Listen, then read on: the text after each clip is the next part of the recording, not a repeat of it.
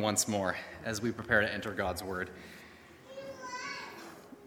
Heavenly Father, thank you that you are the bread of life and that this living Word is food for our souls. And so we pray, Lord, that we would receive it eagerly, that you would give us hearts, minds, spirits to receive this food, and that as well that this food would fuel us to be the hands and feet who will live out this mission of Jesus in the world around us. So bless it to that end, I pray. Speak through me, your servant, I ask. In Jesus' name, amen. Now, if we cue up this first slide, this morning it is the fourth part of our church's mission statement. We have been doing a sermon series on keeping the mission in focus these past number of weeks. And we have been putting the, if you recall from the first one, the laser focus, if you will, on each one of them. Serving with our hands, loving with our hearts, showing Christ's love, and now today, growing God's family. Growing God's family. Now, when we talk about growing, we mean two things by this statement, two specific things. First, we aim to grow in depth. So that means that we personally aim to grow in depth as children of God. Secondly, we aim to grow in breadth, or width, if you will. So growing in depth means that as followers of Jesus Christ, as his disciples, we seek to continually grow in the depth of our personal faith, our character, our obedience, and our relationship to our Heavenly Father. You've likely heard some version of this statement speaking about some mega church or another, that they might be a mile wide, but they're an inch deep. Have you ever heard a statement like that before? Basically, by that, we're meaning a mile wide and an inch deep, that while they may be good at attracting a lot of people to attend, they're not necessarily as good at growing that depth of faith and character and Christ-likeness. And so we want to make sure that we're not just a mile wide and an inch deep. But we can't stop there either. For if our laser focus is only on our personal growth, only looking inward to ourselves, I think we could also run the risk of becoming a mile deep and an inch wide, if that makes sense. Using the same analogy, right? If we only focus on ourselves, yeah, we can know a lot, we can grow a lot, but if that's not working outwards, we're also missing a key part of our faith and our walk with Christ. I've shared this analogy before, but I want to share it with you again because it's just so relevant. If we take the Dead Sea, for instance, and so in this next slide, I'm going to see if I can advance to the next slide. Don't you just love that picture? There's your pastor and his wife, and we're as happy as a pig in mud right there. Because we're covered in Dead Sea mud, and that is actually the Dead Sea behind us. And so we were there in 2015 on our tour. And if you're wondering, apparently it was supposed to be really good for your skin, this Dead Sea mud. Now, I always regretted not getting a picture like this taken, because I did float like that. I just didn't have the newspaper thing to get a picture like that. But that's quite an iconic picture, because there's someone floating without any, just so you're clear, there's no life jacket under him, there's no floating device. He is literally just floating in the Dead Sea reading a newspaper. And so, now, of course, the question is, why can someone float in the Dead Sea like that? Well, it's because the salt concentration of the Dead Sea is around 31%. So that's extremely high. And so this 31% salt concentration results in a natural buoyancy that allows anyone, even if you're not a swimmer, like you say, I swim like a rock, even if that's you could still do this. You can float as easily on the Dead Sea as if you're on an inflatable mattress. In fact, that's almost how it feels. And so how did this high salt content come to be, this 31% concentration? Well, the explanation is the Jordan River comes in from the north of the Dead Sea. So there is an inlet of water continually flowing into the Dead Sea, but there's no outlet. And so water comes in, but it can't go out. And so over the centuries of time, as the Jordan River's waters continually filled into the Dead Sea, and the water's continually evaporating, and everything that water washes in is just left behind. So that includes all of the nutrients, all of the salt content, all of the minerals are just continually being deposited into the Dead Sea. And so that is how it literally got its name, because it is dead. For all of those nutrients, nothing can live there. There are no fish in the Dead Sea. There are no bulrushes growing along its edges. There's just nothing. It is a dead sea. And so where am I going with this? Well, in a similar way, the Christian life that is solely focused inward on itself can become like the Dead Sea. For if we only have a steady inflow of teaching, sermons, fellowship, all of those disciplines, but then we have no outflow of service, of love, of witness to others, then like the Dead Sea, we eventually become stagnant and spiritually lifeless. So in the same way, we might have a 31% concentration of biblical knowledge, but what good is that if we don't use that with an outflow from our lives to help bring eternal life and God's love to others? And so you see, this incredible salvation that we've received, it's just too good to keep to ourselves. And so as we grow in depth, we must also make diligent effort to grow in breadth, by which I mean, of course, numerical growth. Numerical growth as more people are being saved and becoming followers of Jesus Christ by responding in repentance and faith to God's gracious gift of salvation. And so with this now firmly fixed in our minds that we're talking about growing God's family in this way, I want you to turn with me to today's scripture from Luke chapter 14. Luke chapter 14. And here we're going to set the scene by looking at the first verse of this chapter in Luke chapter 14 and verse 1. The scene is set like this. One Sabbath, when Jesus went to eat in the house of a prominent Pharisee, he was being carefully watched. So we're going to stop right there, and I want to point out for you three key details that Luke wanted to convey as he set the scene for this passage. The first detail is that Luke wants us to know that it's the Sabbath. The Sabbath. Now, of course, for the Jews, that is Saturday, the seventh day of the week, is the Sabbath. And it being the Sabbath, especially in that day, meant that all 39 categories plus subsets, so 39 categories, broad categories, and then subset of very detailed lists of things you were not allowed to do on the Sabbath. So basically, any and all forms of work are completely prohibited on the Sabbath. And so these are all in full effect as this story begins. It's the Sabbath.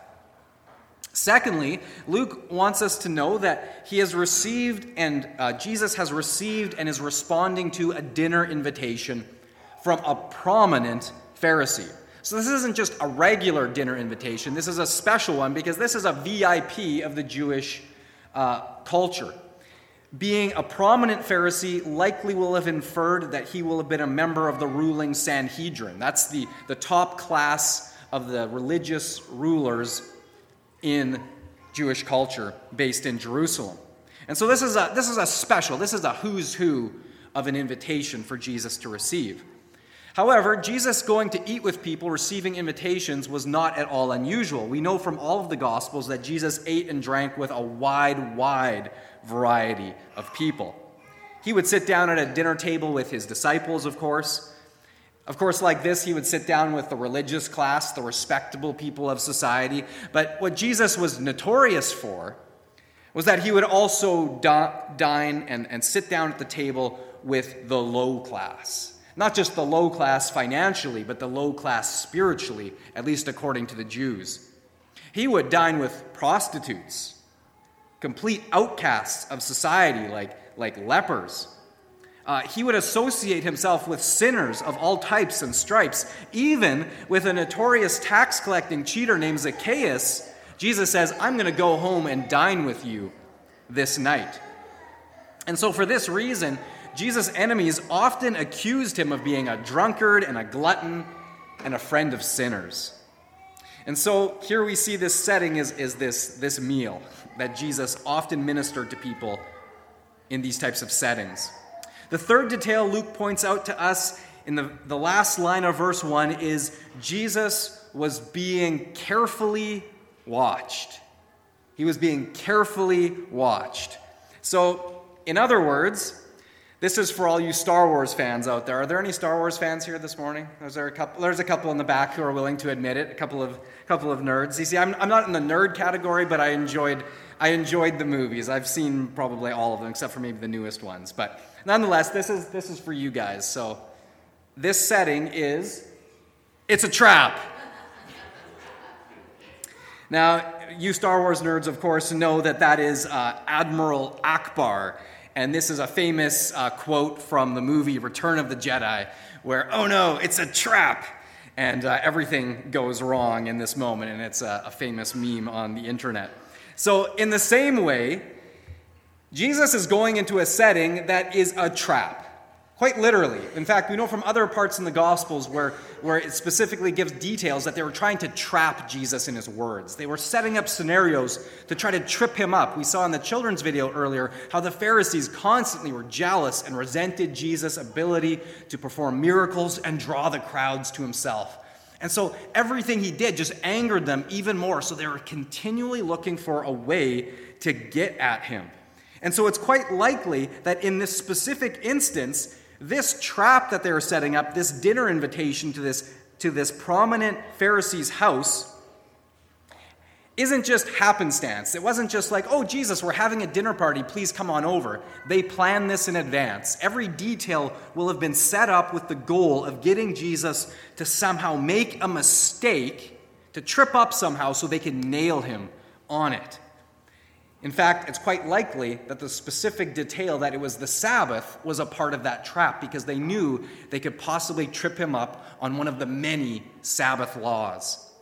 And so, going into this, does Jesus come into this unaware? Is he just whistling on in, ignorant of what is going on around him? Well, of course not. We know that Jesus can know the thoughts, the hearts, the intents of men even before things would transpire. And so Jesus knows full well as he goes to this dinner party that it's a trap. And so if I'm going into a situation that I know in advance is a trap, how am I going to behave? Well, for me personally, I'm probably going to go in and try to keep a low profile. I'm going to be very careful to just not do anything to ruffle feathers or ripple the water, so to speak. And so that's how we would expect Jesus to go in, right? He knows it's a trap. He's going to go in and keep a low profile, right? Well, let's keep reading, verses 2-3. And behold, there was a man before him who had dropsy. Dropsy is a condition where there's extra fluid and bloating and swelling. It's very painful. So Jesus walks in. Behold, before him there was a man who had dropsy.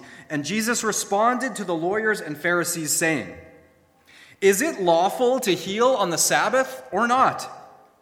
But they remained silent. Then he took him and healed him and sent him away. And he said to them, "Which of you, having a son or an ox that has fallen into a well on the Sabbath day, will not immediately pull him up?" And they could not reply to these things. Now, take note this whole dynamic here. Jesus isn't keeping a low profile. No, he's going in all guns a-blazing, so to speak. He comes in, he poses this question, is it lawful to heal on the Sabbath? And then the very first thing he does is he actually heals this man right in front of their very eyes, sends him away. And then secondly, demonstrates his superior knowledge to them of the Sabbath law by stating the law that when human life, or even a livestock's well-being or life, is in danger, like the scenario he gave of someone or an ox, a son or an ox falling in a well, the law that was given to Moses states that when that type of life is in danger, a Jew is not only allowed, but in fact required to violate any other Sabbath work law that would stand in the way of saving that person. So Jesus demonstrates they think he's breaking the law, but no, he's actually keeping it better than they even understand it. And so he poses the question, who of you wouldn't do the same if it was your own son who is in danger? And so he throws this in their faces, and notice their response, Zip, nothing, nada, nusht. They're just stupefied. Jesus has just walked into their trap, and now he's giving it to them, and they don't know what to say. They don't know how to respond. And I can just imagine that look on their faces, and this is from one of the many films made of Jesus' life, where those Pharisees, you can just picture them, those faces, those eyes, constantly piercing, inspecting, judgmental, angry. There's no love in those eyes. They are constantly looking for a way to get at Jesus. But I just love this part, that here it's the Pharisees who have set the trap, but it's Jesus who is taking them to school. And he doesn't stop there. He then continues to take them to school. Verses 7 to 11, he schools them on their pride and the need for humility. These are prideful men, and here he is teaching them about humility. The places at the table is the context that he uses to get this across. Then in verses 12 to 14, he continues to challenge them that when they're having a big dinner party like this, don't just invite people who can repay the favor, but invite the poor, the crippled, like that guy at your door that I just healed, by the way. Invite those people in, the poor, the crippled, the blind, anyone who can't repay the favor, so that God will repay you at the resurrection of the righteous. And so finally, after Jesus' 3 direct challenges, walking into this trap and just giving it to them, one after the other, finally, one of the Pharisees finds his voice. And in verse 15, he piously states, "Blessed is the man who will eat at the feast in the kingdom of God." That's how I envision him saying it. Blessed is the man. He just makes this statement piously, because they can't say anything else. He's just trying to jump in with what Jesus has just said, that thereby inferring, we are those righteous people. We are the ones who will eat in that feast. Blessed is the man, namely me, who will eat at that feast.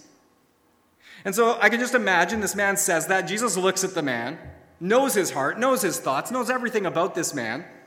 And then he responds with this great parable, the parable of the great banquet. Verse 16. A man once gave a great banquet and invited many guests. At the time for the banquet, he sent his servant to say to those who had been invited, "Come, for everything is now ready." But they all alike began to make excuses. And then proceeds 3 sets of excuses. The first is, I have bought a field and I must go out and see it. The second is, I have bought 5 yoke of oxen and I need to go examine them. And the third is, I've just gotten married and therefore I cannot come. Now, without dissecting each of these excuses, what do these all have in common? They're all bogus. That's what they all have in common. These excuses just don't stand up to scrutiny.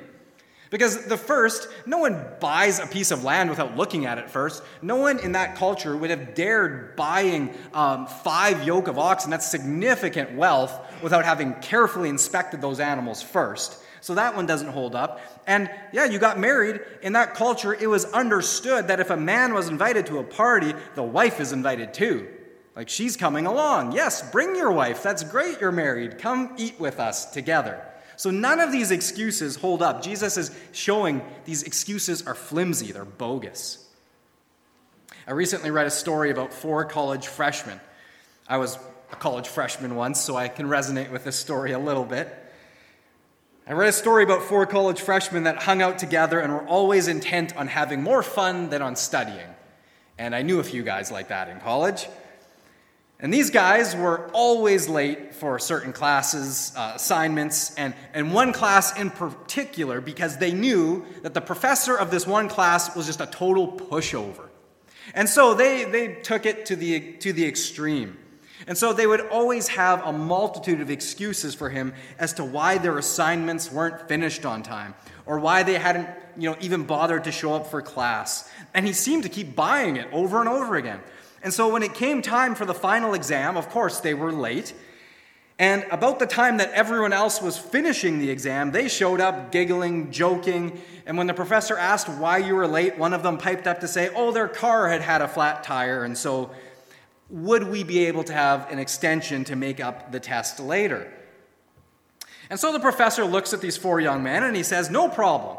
I will give you a time extension right here and now, and I will give each one of you a seat in the 4 corners of this classroom. And I will prepare a special final exam just for you 4. I'll even make it easier for you. This exam will only have 1 question on it. Only 1. If you get it right, you pass the whole course, even though you failed, to hand in a whole lot of assignments. Answer this 1 question correctly, and all of you will pass." And the guy's eyes are big. Whoa, 1 question. This guy is such a pushover. They're excited. Yeah, they agreed to it. And so he promptly seats each of them in each corner of the classroom. They couldn't talk to each other. And he got a little binder out and he scribbled the 1 question in each one of the folders and he handed it to them. And so now, as each one of them, with excitement, look at the 1 question that they just have to ace to get this 1 thing right and pass the whole course without doing anything else, their hearts sank as they saw the question. Which tire was flat?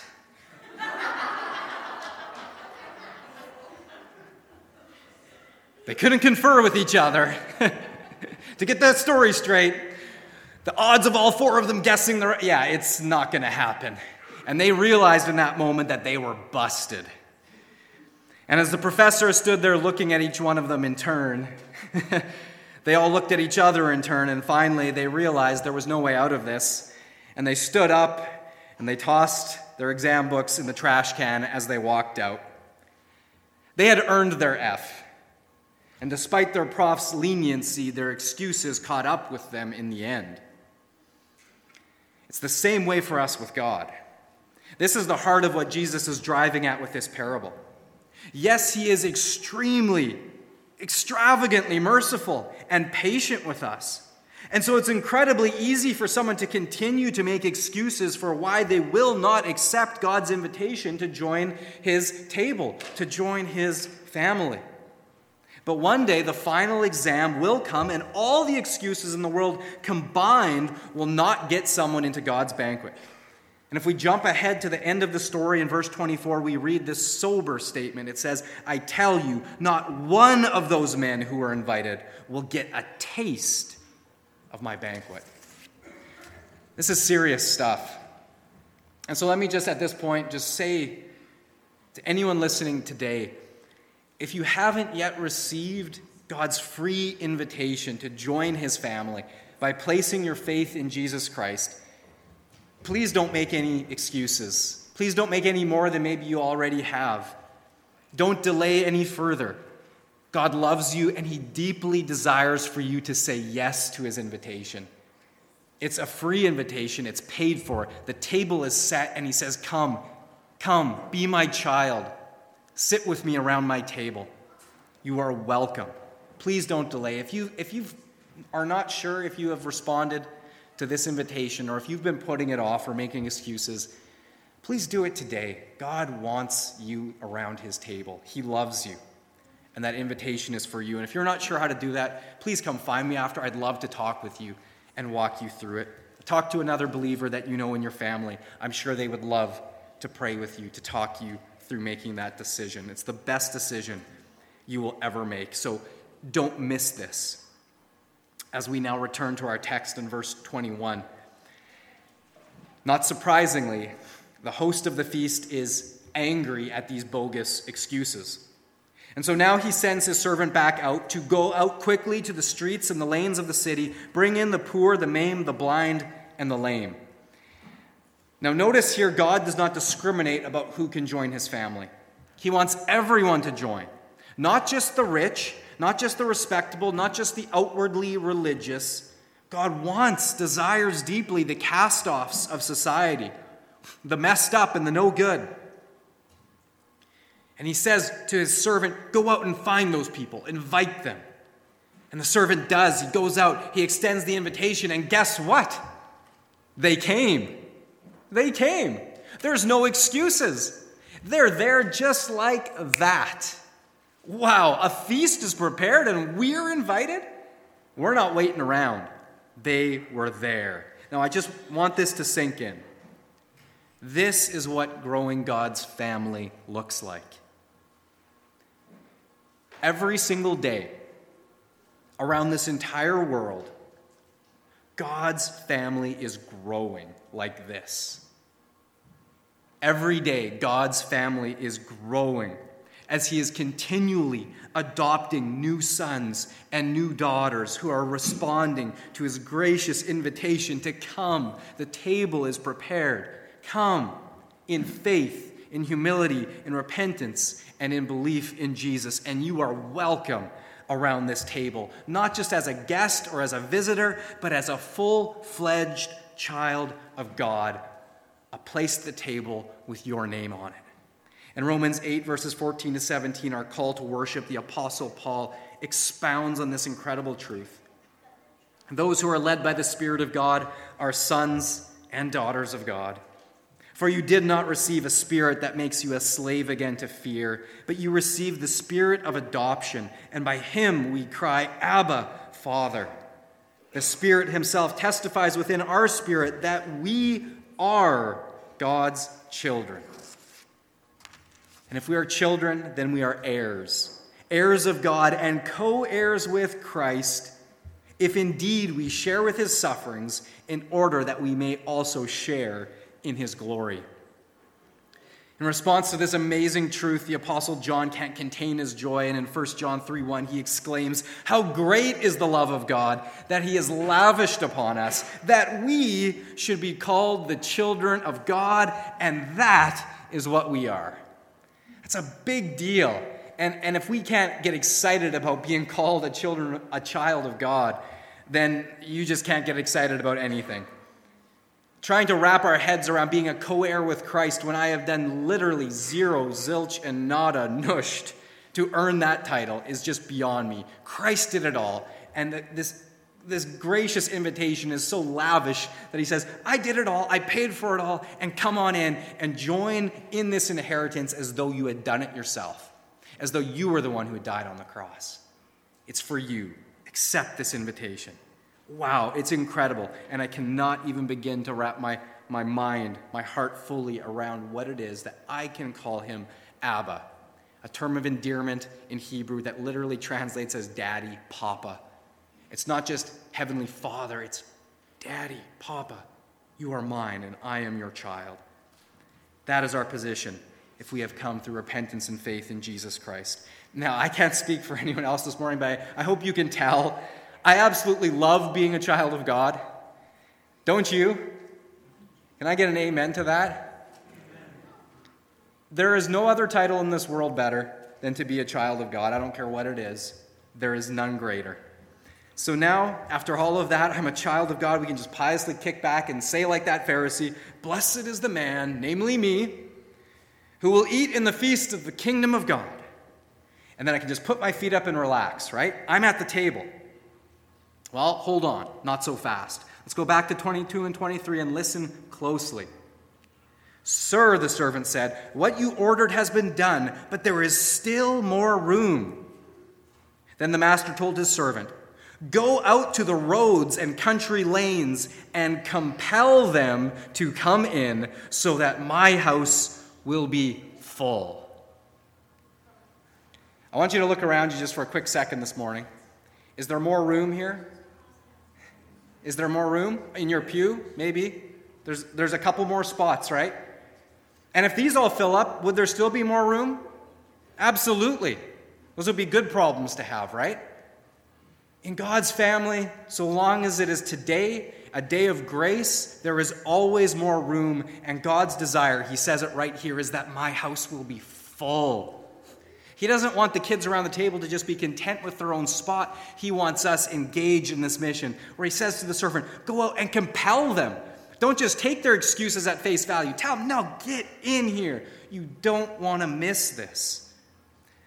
And I really think in this parable, the unsung hero is the servant. Because notice, every time the master tells him to go, he goes. He does it.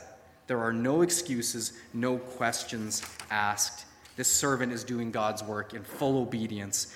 And that is our role today as a child of God, to go out and extend this invitation. Because, my friends, there is a lot more room around God's table. And it's always urgent. There's a true story told from the era from the past century that was known as the Great Depression. And during the Great Depression, everyone was poor, and some areas more so than others. In a coal mining region of the eastern part of Tennessee, they were incredibly hard hit by poverty. And the miners' families living in these tiny shacks or sprinkled around the lower part of one of those coal mines. Or sometimes, they were subject to further troubles beyond the normal from the natural elements. And as if things weren't bad enough, as they were barely hanging on just to the basics of life, barely enough food to eat. One spring, the rain suddenly came particularly strong. And there had been a drought before, and so everything was saturated, so the water just turned into floodwaters almost instantly. And so the small stream down in their valley spilled over its banks and began sweeping away their homes, from bad to worse. Everyone was in trouble in this era. Everyone needed help, but they were in dire straits as their homes were being washed away, and many of them, people being washed away. And so, on one of the worst days of the flooding, a man named Mr. Underwood had taken note of these people's plight. And he had also taken note that no one of any significance, authority, or wealth had cared enough to do anything to help these dirt-poor miners in their time of distress.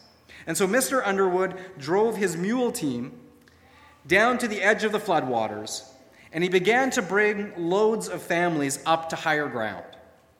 And all day, he made one trip after another with his mule team and their little wagon, bringing load after load of people up from the floodwaters. He went well into the night because he was determined to leave no one behind. My friends, floodwaters are rising all around us. And we have the message of the gospel that can bring hope, living hope, to a dying world. And the floodwaters are rising, just as they were in the days of Noah. And Jesus says, in the last day, as in the days of Noah, so it will be at the coming of the Son of Man. And those floodwaters are rising all around us. And we have the high ground of salvation. We have the table of the Lord. Are we going to be like Mr. Underwood, like the servant in the parable? Are we willing to go out and bring them in? As I said at the beginning, this incredible salvation we've received is just way too good to keep to ourselves. In fact, the Master doesn't want us to keep it to ourselves. He tells us to go out and compel others to come in so that his house would be full. May we take this word from the Lord, this challenge for ourselves personally, that we would see that we who have received this great salvation have a tremendous privilege to extend it to others. May we do so with courage in these days. May we do so with wisdom, with grace, and with persistence, because we don't know how much time we have. But we know the end is coming, and so may we be diligent to continue to extend this incredible invitation. Would you bow with me? Heavenly Father, we just thank you for that privilege right there to call you our Heavenly Father. Our spirit cries out, Abba, Papa, Daddy. Thank you that you have made it so intimate that we can know you this way, that we can come to your throne of grace as full-fledged children, completely cleansed, righteous in your eyes, not because of what we've done, but because of Christ, your Son. And so we stand before you, clothed in his righteousness, and we make our requests, Lord. Your instructions are clear, and our request is simply, give us the courage, the grace, the strength, and the obedient hearts we need to be like that servant in the parable who will simply go at his master's command. There are others who need to come, and even if some are making excuses, don't let that discourage you, because there are others who won't.